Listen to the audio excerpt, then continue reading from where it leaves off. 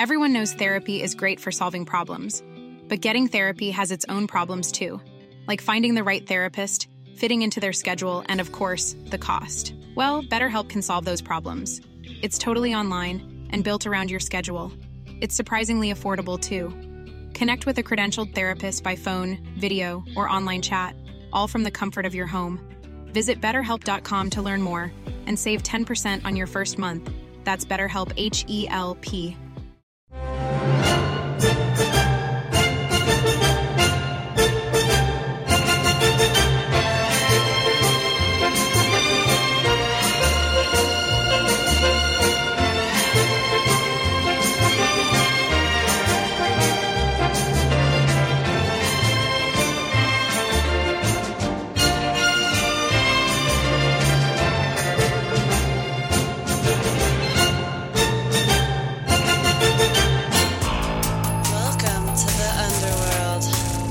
I love America.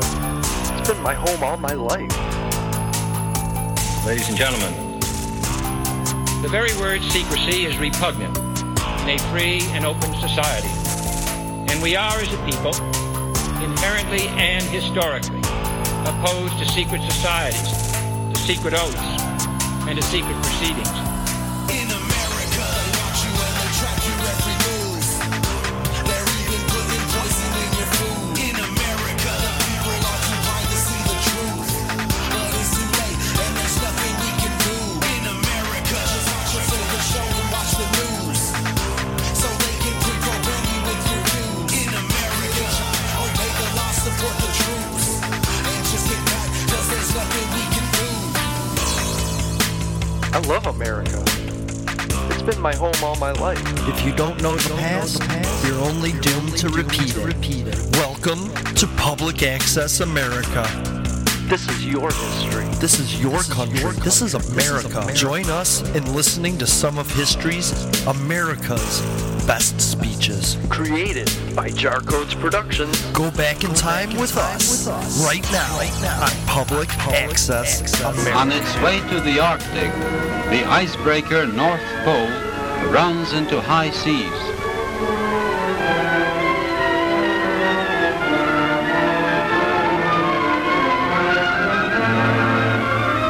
To move about the deck is quite an adventure.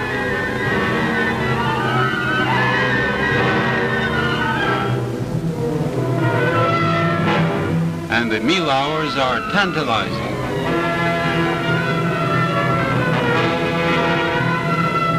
The only person on board the North Pole who enjoys the sight of the stormy sea is artist Igor Ruban, although this is his first sea voyage. The seas still run high, but bright streaks on the horizon promise improved weather. The icebreaker steadily holds its course due north.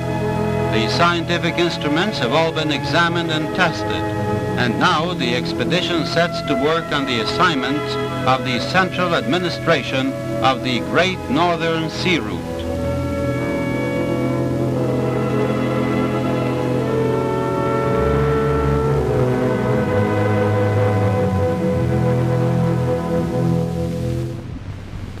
This Arctic Seaway, 3,600 miles long, runs through the Barents, the Kara, the Laptev, the East Siberian, the Chukotsk, and the Bering Seas. In other words, it runs along the northern shores of European Russia and all of Asia.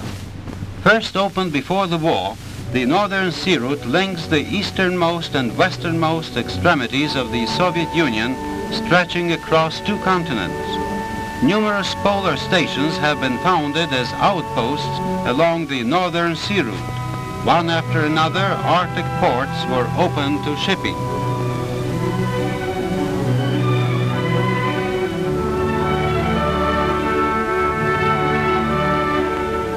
Whole regions of the far north, hitherto blank spaces on the map, have been developed to become part of Soviet national economy. In various far-flung corners of the Soviet Arctic, scientific research is underway, aiming to transform this sea route into a normally operated shipping lane by 1950.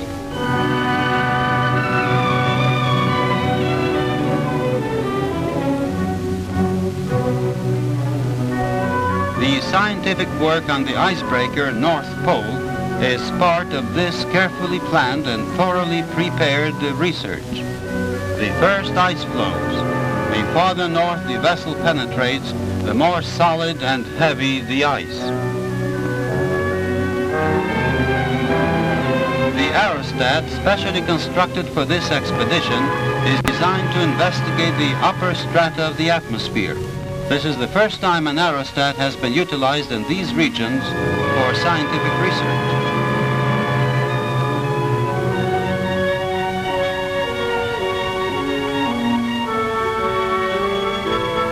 Upon reaching the ice fields, the expedition starts its main task, exploring the bed of the eastern sector of the Arctic Ocean.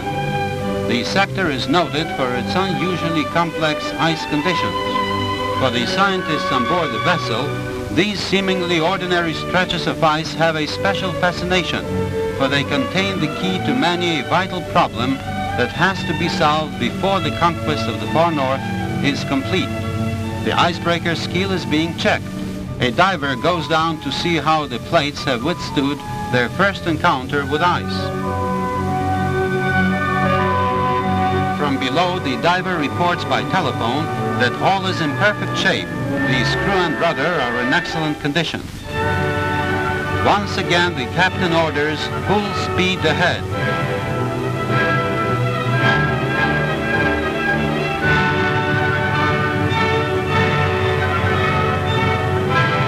The ice floes grow denser with every mile, but the powerful engines of the icebreaker press her on, and soon the expedition reaches the area of pack ice. This polar pack, stretching over vast areas in the eastern sector of the Arctic Ocean, presents the major obstacle to normal shipping.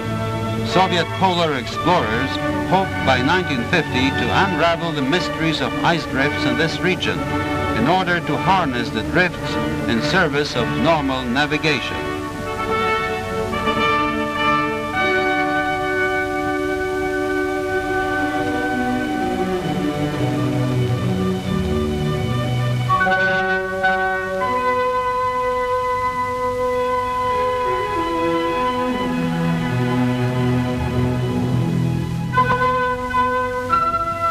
The structure of the ice is studied, also its tensile strength and its specific gravity.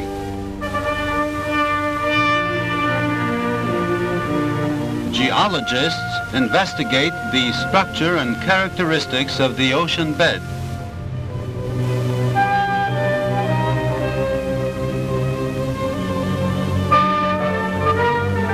To study currents which condition the course and speed of ice drifts, hydrologists make good use of the Ekman-Mertz reel. The 74th parallel is crossed, and the icebreaker radios for air reconnaissance. In response, the nearest polar station dispatches a plane. But fog, the curse of the Arctic, descends in a sudden curtain. The ship's searchlights serve as beacons to keep the pilot off the masts.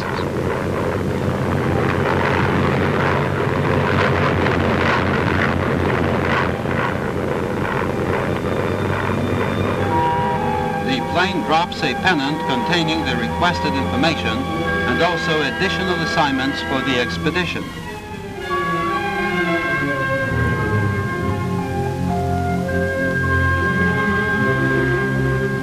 The vessel is about to shift its course. For the last time, expedition members go out on this ice field to cache messages in special containers. Drifting with the pack ice, the containers will in time be found hundreds and thousands of miles from the spot. Study of the devious course of their drift leads to valuable information.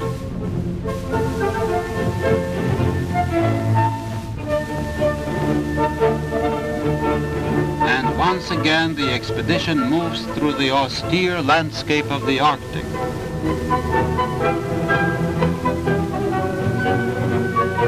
Suddenly, a polar bear is sighted to starboard.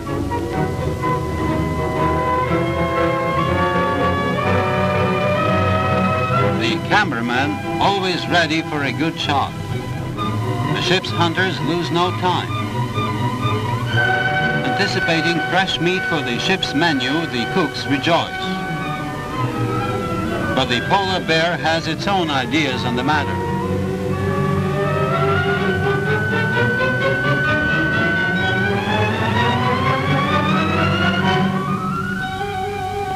A herd of walruses soon compensates the expedition.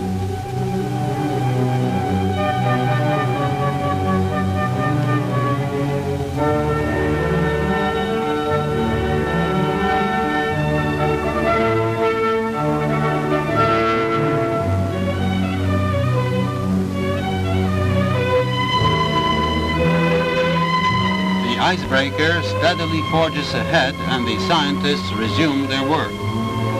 They investigate the power of solar radiation.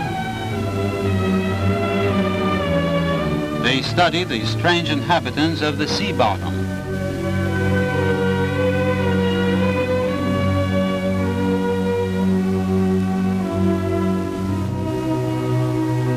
The assembled data is analyzed and systematized in the ship's laboratories.